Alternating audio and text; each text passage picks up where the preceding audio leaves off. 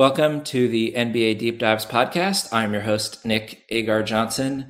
It is not Tuesday. We are a little bit behind our usual schedule this week, but it is still Draft Deep Dives Day today, which of course means that I'm here with my Draft Deep Dives co-host, Tyler Metcalf, back from an extended vacation out in the middle of nowhere. Tyler, how are you doing? I'm great. I'm back from the wilderness.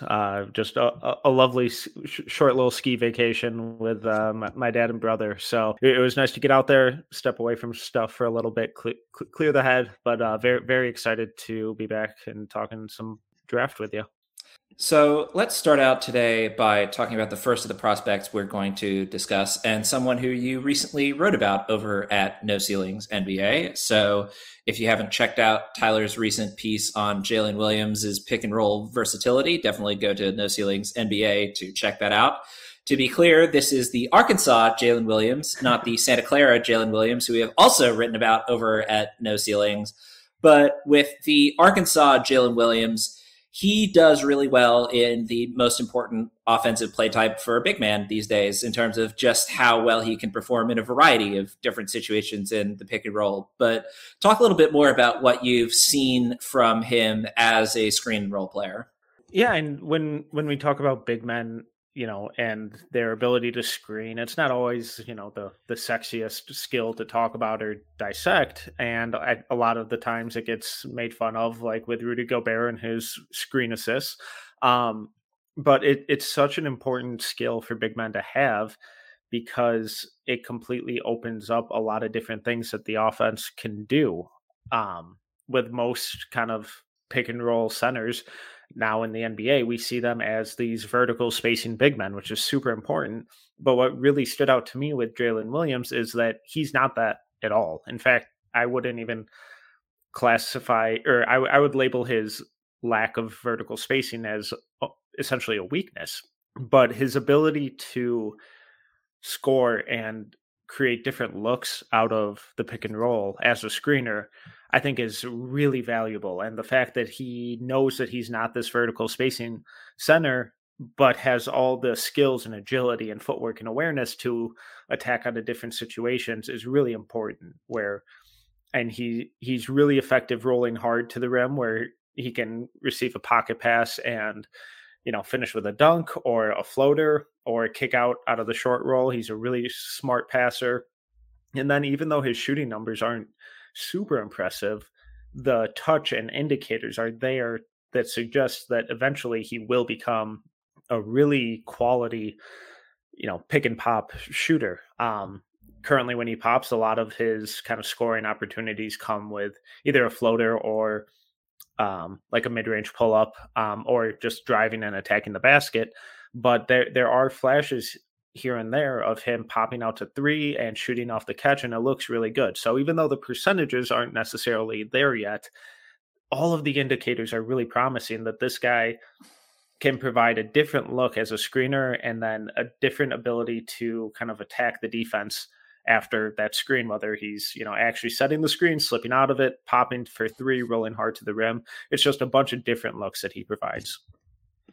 So it's interesting that his athleticism is a weakness, given that the sort of prototypical pick and roll big man is just going to be your DeAndre Jordan, Mark Williams type athlete, right? Sets a really strong screen and just runs to the rim and throws down vicious lob dunks, which isn't really Jalen Williams' game. But what I thought was really interesting that you also brought up in the piece is how effective he is at slipping screens and scoring in situations where he's slipping the screen. Mm-hmm. And that, I think, leads into some of what you were talking as well with his three-point shooting and his potential to be more of a long-range shooter long-term. It's kind of weird to talk about this way because you think about this more with playmakers, but he makes really good decisions with his screens. When he sets really hard screens, when he slips and rolls to the rim, when he tries to make his way out to space on the perimeter. And the variety of tools in his toolkit makes it easier for him to do that. But it is really interesting to see that even though he doesn't have the sort of top flight athleticism, that he still finds basically every other way to be incredibly effective in the screen and roll game. Yeah, and that's a testament to kind of the chemistry that he's built with his guards, because they have to be able to read him really well. And a lot of the times he's making these decisions at the last second based on where he's feeling his defender, where if he's feeling them really high and, prematurely hedging the screen, he's slipping to the rim or slipping out to the wing, where he can then either attack off the dribble as they try to scramble back to him, or shoot, or score the floater, or really attack in any way that he wants.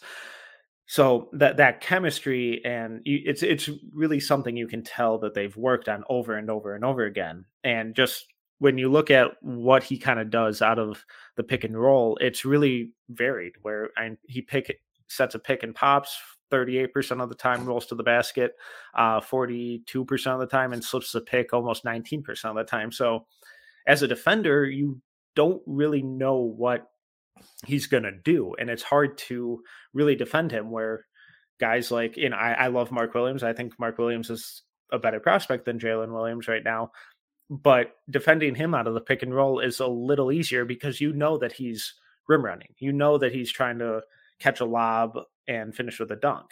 With Jalen Williams, you have to be so disciplined in your defensive positioning, because if you take one wrong step, he's countering it and moving to an open area. Yeah, you mentioned the counters, and I think maybe the biggest counter that you certainly mentioned in the piece is how good he is with his floater. And especially given that he's not going to be the most athletic of big men at the NBA level, his ability to find something and be able to score effectively when he can't make his way all the way to the rim is also really encouraging for his future offensive development at the NBA level. Yeah, and whenever we talk about the floater, I always think of our conversation with Kennedy Chandler and how frustrating it is that he can't really score in that intermediate area. Not necessarily the mid range, but that intermediate between the rim and I guess the mid range. So I guess probably short mid range.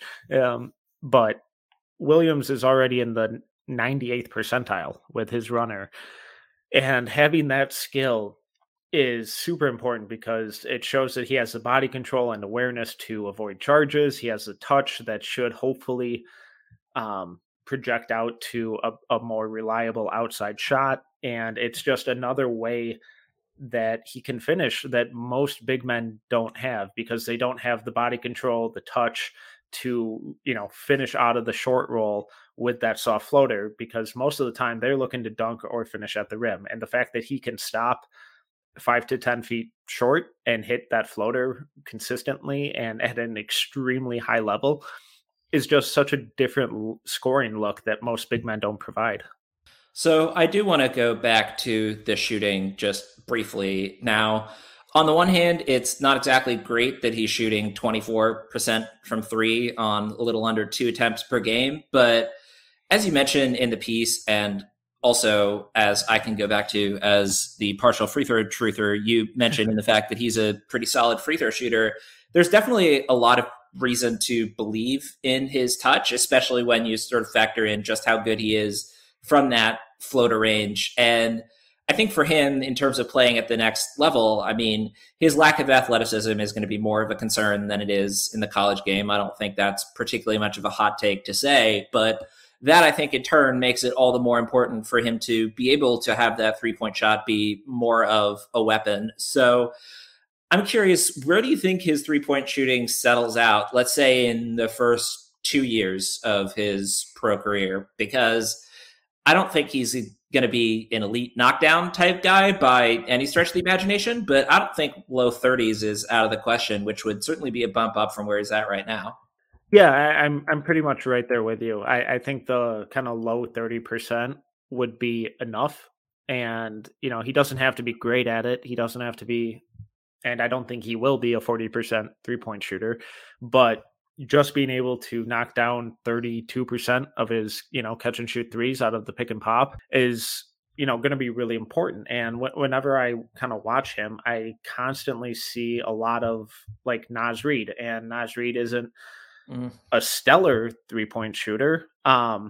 His rookie year, he was at 33%, and the last 2 years he's been at 35%. So if he can just hit in that 33% range, that will force, that his defender to scramble back to him. And then Williams has proven over and over again that he can really attack those scrambling defenses and either create for others because he's a really good passer or just finish at the rim. So as he kind of he's got to prove that he needs to be respected.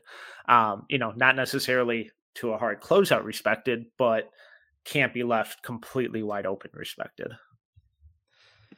And we now move on to talking about the third Williams of the podcast when discussing Jalen. No, the fourth Williams, because we talked about both Jalen Williamses, but something that we talked about last week with a very different player who has one sort of similarity in this regard is Alondes Williams out of Wake Forest, in the sense that the rest of his game is good enough that you don't really need the 3-point shot to be anything more than like a vague deterrent of, if you leave me wide open, I will knock down 33% of these and I'll take 3 of them a game. It doesn't need to be the main facet of his game. It just needs to be a complement to the rest of his skill set.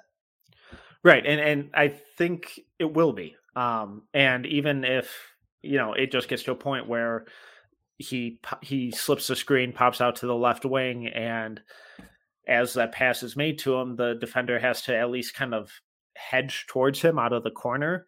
That's kind of split second of indecision is more than enough for him to either attack or make that extra pass to the corner shooter or cutter for an open shot. And that's all the level we're talking about here. And it doesn't have to be this elite skill for big men to be able to shoot from outside. It just has to be decent enough that it makes the defender think. And that's exactly what we talked about with Alondes Williams, is that when that skip pass comes to him, is the defender hesitating? Are they closing out on him? And when they do close out, can Williams, punish them for that, punish them and counter their momentum? And Jalen Williams has consistently shown that he has the skill and athleticism, or at least agility, to do that on a pretty consistent basis. Yeah, his vertical athleticism is not that great, but his lateral quickness and agility is pretty solid. And that's, I think, almost more important for the kind of player that he is. But the other thing with Jalen Williams is that he's a good passer, which I think just fits in really well with the rest of what he does, especially if he's slightly more of a threat from long range. You can feel more comfortable with him having the ball in his hands out on the perimeter, certainly more than you might for your standard sort of roll to the rim kind of big man. Yeah, and whenever we talk about, creating out of the short roll, it's such a rare skill for most, pick and roll heavy or roll heavy centers, because it requires such a high processing speed, really, really high level of body control, and just overall awareness, because just catching and going to the rim is what is so ingrained in most of these big men from such an early age that it can take a while to really process, okay, where's the defensive rotation coming from? How do I stop my momentum? And where am I kicking out to? And Williams doesn't have really any issues doing that at all. You mentioned his lateral quickness and agility. That's where with his passing out of the short roll, I think that's where really, really shines on offense, because he's sidestepping defensive rotations and dumping off to cutters. He's stopping on a dime and kicking out to open shooters. That ability to create for others out of that short roll is going to be super important, because his quick decision making of, am I setting the screen or am I slipping? And then his ability to find guys consistently to counter those defensive rotations is going to be a really special weapon for the defense, especially off the bench if they're playing kind of like a 5-out system. I mean, the main thing that seems to shine through with Williams is there are fewer things that he doesn't do on the offensive end than things that he does do on the offensive end. And, as I talk about frequently with guys earning their way into minutes, finding pathways into rotations, the more diverse your skill set, especially as a 6'10" dude, the easier it is to find your way into playing time. Yeah. And he just does a little bit of everything at a really high level, except the shooting right now. But as we talked about, we both expect that to improve to at least a respectable level. But the thing that I found about the variety of his screening offense is what that could suggest he could do in other facets of the offense. Not as like a point center or anything like that. But I think more kind of operating from the elbow and creating for others from there, or creating his own offense from that area of the floor. So I just think his ball skills, his awareness, his agility, I just think there's a lot there that really shines in his pick and roll offense that suggests he could do a lot more in the rest of the offense.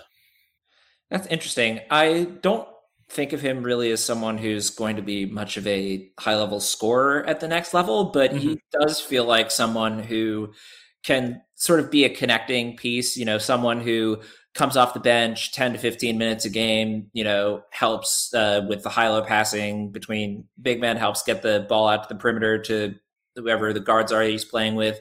It just feels like there are a lot of different ways that he could fit into the offense, and maybe self-generated offense isn't really the way to go with that, or at least I don't think that he should really be focusing on scoring as much with the ball in his hands, but him with the ball in his hands presents a lot of interesting problems for the defense, and most of those problems aren't necessarily just, oh no, we're worried that Jalen Williams is going to go get a bucket on us. Yeah, no, I completely agree, and I've seen some people saying he should be a top 20 pick. That's a little rich for me, but as a backup center who, like you said, comes in for 15-ish minutes a game, I think he presents a real difficult matchup for defenses because of his versatility, his ability to read the floor, move the ball, do all that kind of stuff. So just from a matchup standpoint and an offensive versatility standpoint and just providing a new look, there's a lot of really fun things I think an NBA offense could do with him. So before we move on, I do just want to touch quickly on his defense, which is Yes. not exactly going to be the calling card for him at the next level. He does rate out as average per synergy in terms of his defense, but most of that is buoyed by really good numbers against roll men in pick and roll and just abysmal numbers elsewhere defensively. So are you worried about his defense? And I guess the follow up from that is, if you're worried about his defense, how worried are you about his defense? Because I'm a little worried, but I mean, he was never going to earn his way onto the floor with strong defensive play anyway, so I don't think it's the end of the world. But I don't know. I'm a little concerned, is I guess the way I'd put it. I'm super confused by it because I think he has the kind of lateral quickness and agility to defend in space. And he's taken an obscene amount of charges this year, which really suggests a high level of awareness and timing on rotations, which I think is legit, even though a lot of his, if you go back and look at some of the charges he's drawn, a lot of them are just really bad calls of refs not being able to contain themselves, of punching the air in the other direction. Also, why would you go back and watch college charge calls? Because that's what it is 98% of the time. Yeah. So I like that. I don't think is going to translate as effectively as it is in college, because college refs love nothing more than calling charges. But it does. It hints at a really high level understanding of, weak or off ball rotations and stuff like that. But I just really, really concerned that his lack of explosiveness is going to be a huge issue. And I think if you don't want to die defensively with him on the floor, he's got to be paired with someone who's a better kind of weak side rim protector or has a little more vertical pop, because I don't think he provides really anything in terms of rim protection. I also think a lot of the defensive issues with him may be a symptom of how Arkansas is using him, because they just drop him heavy and he's pretty much just planted at the top of that restricted arc a lot of the time. In the NBA, he's not going to be able to do that as much because guys will be able to really kill him more consistently with floaters and mid-range pull-ups than they can in college. So he gets away with a lot there. But in the NBA, I think if they use him more at the level of the screen and he's able to use that vertical agility, or not vertical, lateral, I think he could be a little more effective. So he just really confuses me on defense, because I think he provides zero in terms of rim protection, but I also think he's not being used in the best way possible in terms of NBA translation. I certainly think that he could be more useful in space than as a primary rim protector, which I think is kind of a no-go at the next Yeah. level. Yeah. But something I think about for him, which we discussed with Kendall Brown earlier this year, is wow, Kendall Brown is so good at scoring on cuts. How come he can't defend them like at all? And with Jalen Williams, I don't know. I mean, the level of awareness that he displays on the offensive end, coupled with the fact that his only really good defensive play type right now on Synergy is as someone guarding the roll man, I think he'll do a decent job defending in space as long as he's got, a serious athlete along with him in the front court. But I mean, you could also argue that him in the system that he's in Arkansas is so much worse for what he's actually going to be good at defensively than the kind of schemes he's more likely to be playing in at the NBA level. Yeah, and that's the thing that I keep struggling with is, are my defensive concerns a symptom of what I'm seeing him do, or is what he's doing a symptom, or are they playing him because of what he can't do? So it's one of those conundrums that I'm really struggling to wrap my head around, and I keep going back and forth, and I'm not sure it's what I'm ever really going to be able to firmly land on how I view his defense until we see it at the NBA level. I know that I really am worried about his lack of rim protection, but I'm also really intrigued and hopeful that his potential weak side rotations and ability to move in space could, generate a much better and more consistent defender than what we've seen in college, because the volume of charges he's drawing right now, it's not going to translate to the NBA. And I don't think you can really take those charge numbers and be like, oh, well, this is going to be an immediate tool. Yes, who will draw charges in the NBA, but I also don't want my primary rim protector's main defensive skill to be drawing charges. Well, hey, maybe he ends up in Miami and goes on the Kyle Lowry treatment and just actually does continue to draw that many charges. Well, and he certainly made an impression on college refs. So if he's that charming in the NBA, then it wouldn't stun me. So let's now move on to the second prospect that we're going to talk about today. And I will fully admit that this is a prospect who has confused me a lot, which is not something that I should be saying literally the day that I wrote an article about this player over at No Ceilings NBA. So for my Sleeper Deep Dives article today, I wrote about Ohio State's Malaki Branham. And I thought that I was someone who was pretty high on him as, pretty clearly top of the second round guy, maybe even a chance to move into the first round. And then I wrote the piece, and then we were talking about it in our No Ceilings group chat the other day, and I realized that I am nowhere near close to the highest member of our group on Malaki Branham, and I did not think that would be the case coming into writing this article. So I'm curious, for an outside perspective, what are your thoughts on what Malaki Branham has done so far this season? Yeah, when I saw that you're doing him for your sleeper, I'm like, is he really a sleeper? Like, come on, Nick. Like he's well, maybe he was when I was planning to write the piece. No, I mean, yeah. So his emergence has been really impressive because it's just been steady growth in production all season long, and he's one of these likely one and done guys. And entering the season, I certainly didn't think that at the start of the season. It was like, oh, okay, there are some really interesting two-way tools for this guy. Like, he's solid now, but next year I think he could take a big jump. And then he just kind of made that jump about halfway through the season and kept building and building on it. So I have him at like 26 or 27 or late first round right now.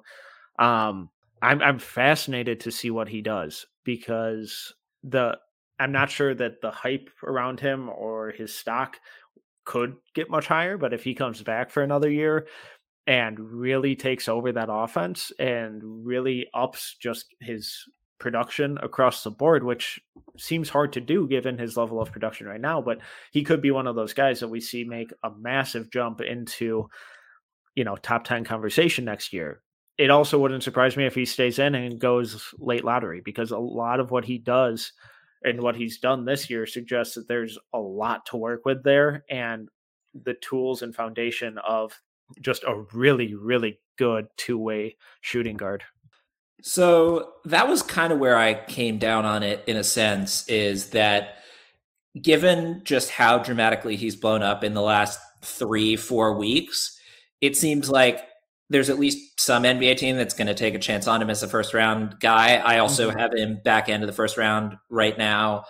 But the thing with Branham is, I mean, for the early portion of the season, and even in the later portion of the season, but certainly more so in the early portion of the season, he was really playing in the shadow of EJ Liddell, who himself was the subject of a Sleeper Deep Dives piece a couple of months ago, and now has pretty, I don't know, it seems like consensus is that Liddell's a pretty clear first rounder at this point. Yeah. But given the leap that Branham's made in the last few weeks, I mean, he's born in Columbus, Ohio, went to high school at St. Vincent St. Mary in Akron. And if he returns to Ohio State and does better with, you know, the primary spotlight on him rather than being sort of the secondary man behind EJ Liddell, I mean, he could very easily be a Jaden Ivey, Benedict Mathurin type, where has a really solid first season, comes back for the sophomore year and cements himself as a lottery pick. So I don't know. I'm not sure what I would do if I were in Branham's shoes in this case, because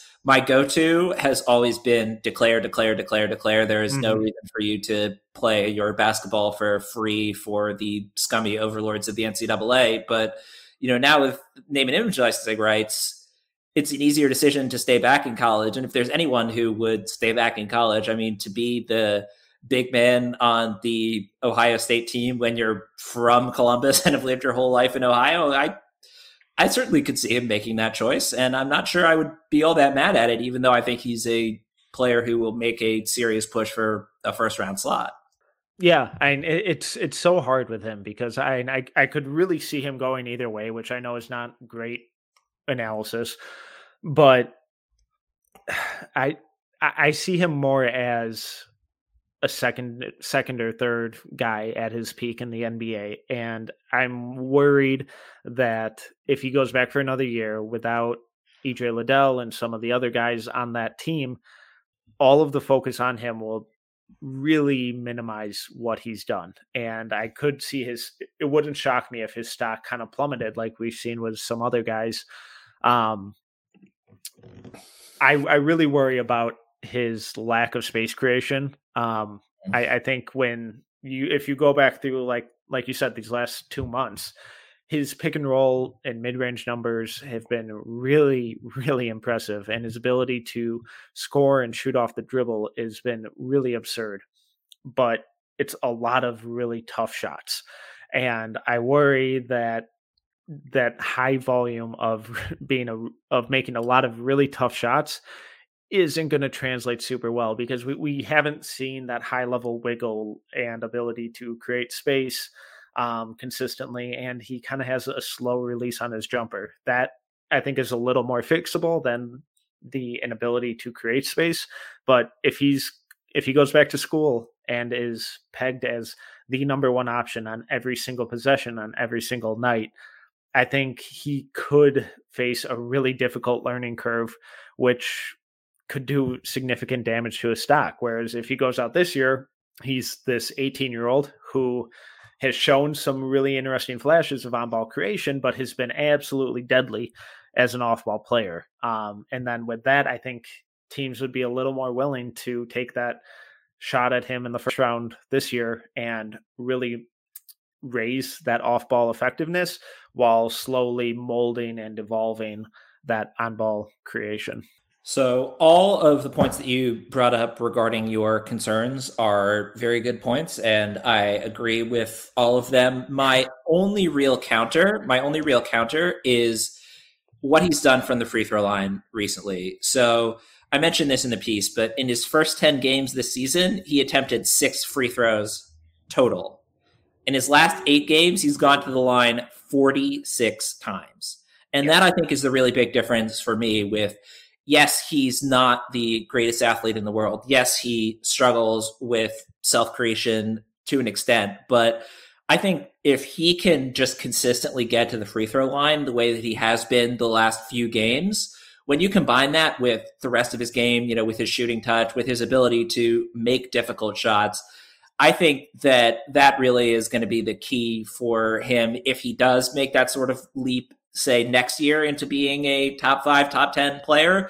Is just, it's going to be him putting his head down and just getting to the line relentlessly. Because, I mean, once he does get there, he's an 82% free throw shooter. But, more to the point, he barely got there at all during the beginning of the season when he was playing a much smaller role in the Ohio State system. And as the season has gone on and he's, played a larger role in the Ohio State offense, he's just been getting to the line with this incredible frequency. So, or certainly incredible frequency compared to where he was earlier in the season. So I think if he can continue to find ways to get himself to the charity stripe, that those concerns about his offense falling off will be a little bit muted.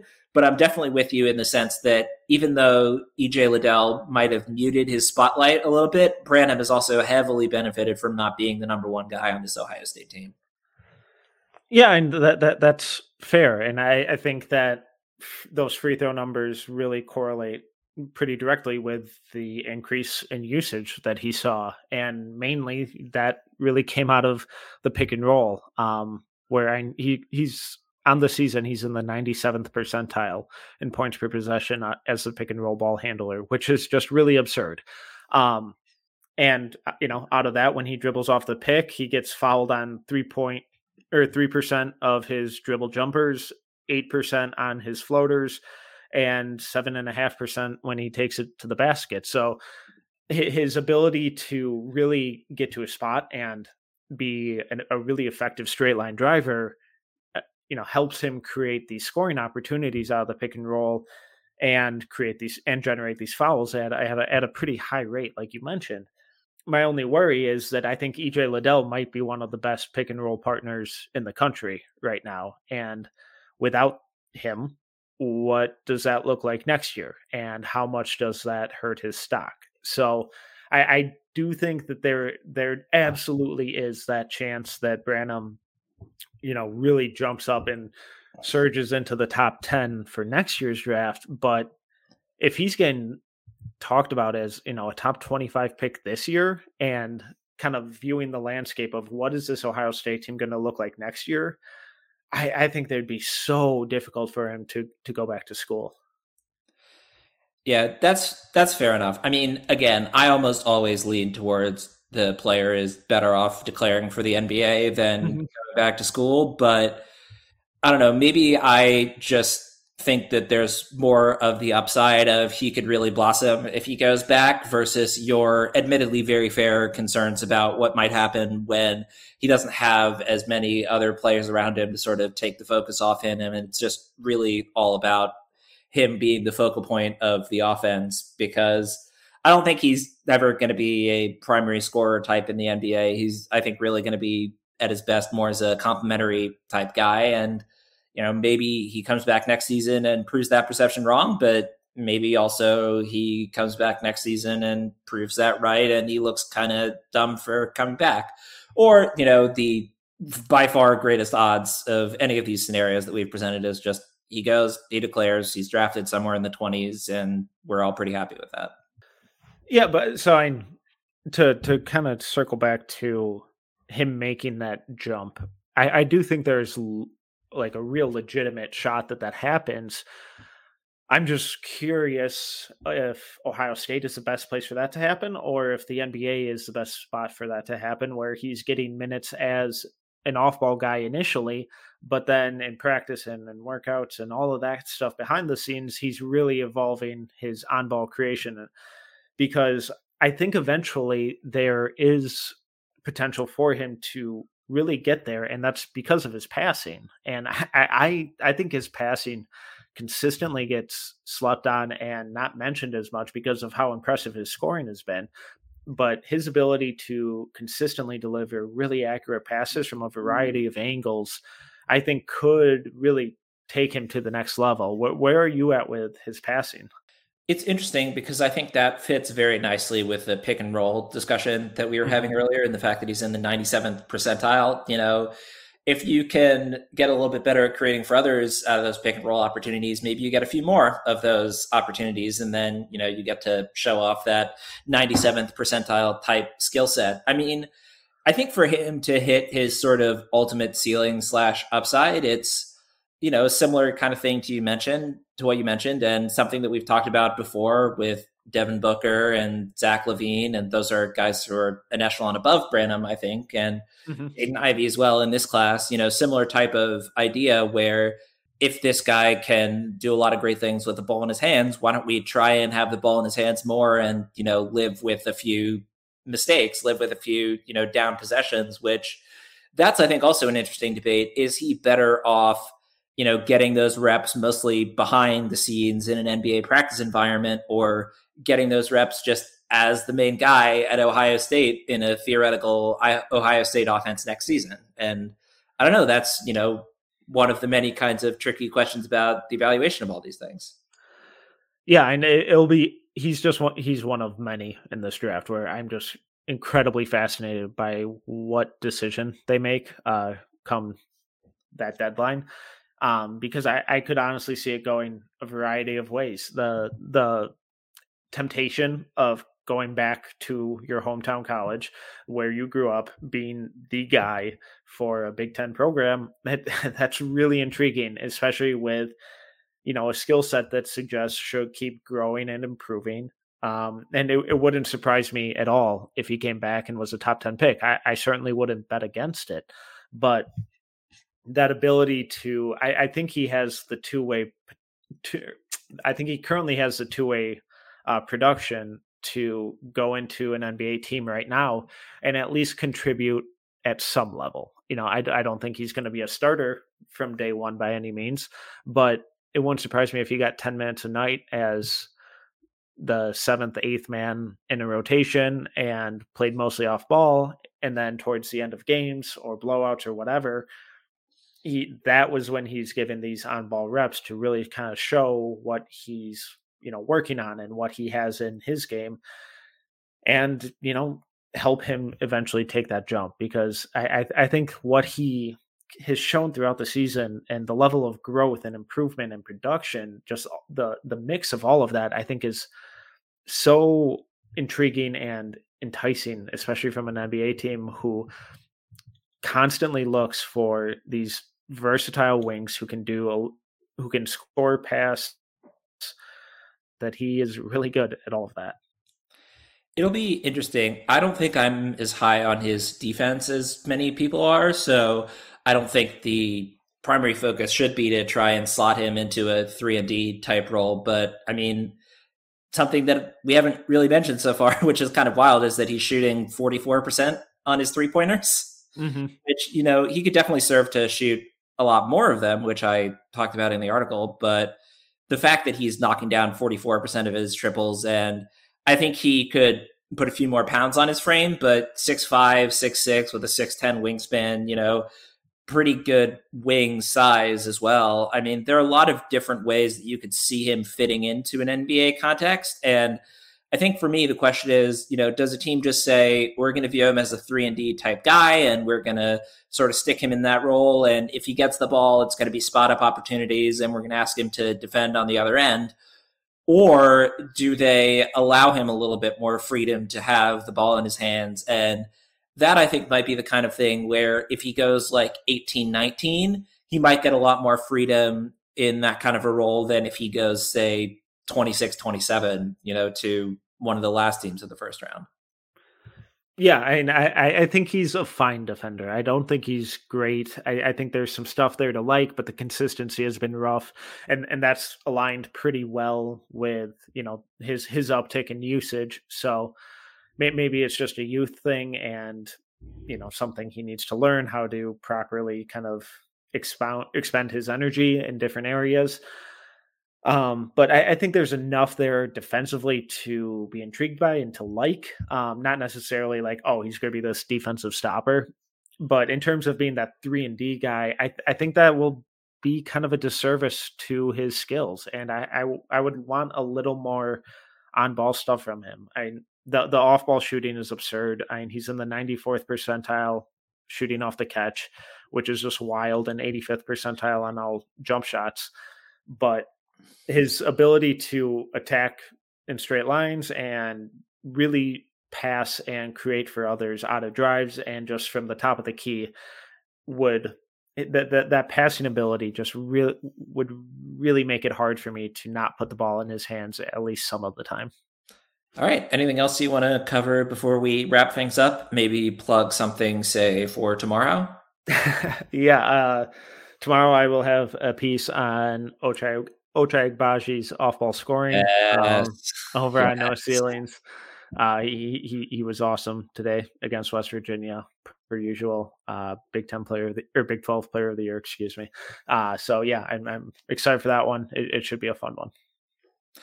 Well, definitely check out that article when it goes live. As longtime listeners know, Agbaji has been a favorite of both of ours for a while, so this is a long time coming, this particular piece. It certainly is. I just love everything he does on the court. All right. Well, you can find him on Twitter at TMETCALF11. He is Tyler Metcalf. You can find his work on No Ceilings NBA, as well as #basketball and Canis Hoopus. You can find me on Twitter at NBAJOHNSON, as well as finding my work on No Ceilings NBA, #basketball and Nets Republic. As I mentioned during the podcast, I had an article go up on Malachi Branham this morning on No Ceilings NBA, so please check that out if you get a chance. If you've been enjoying the podcast, please take the time to leave a rating and or a review in whatever podcast player you might be using. And if you've been enjoying the podcast, feel free to reach out to me with any feedback, either via Twitter or email, nickaj.nba@gmail.com. And as always, thanks so much for listening.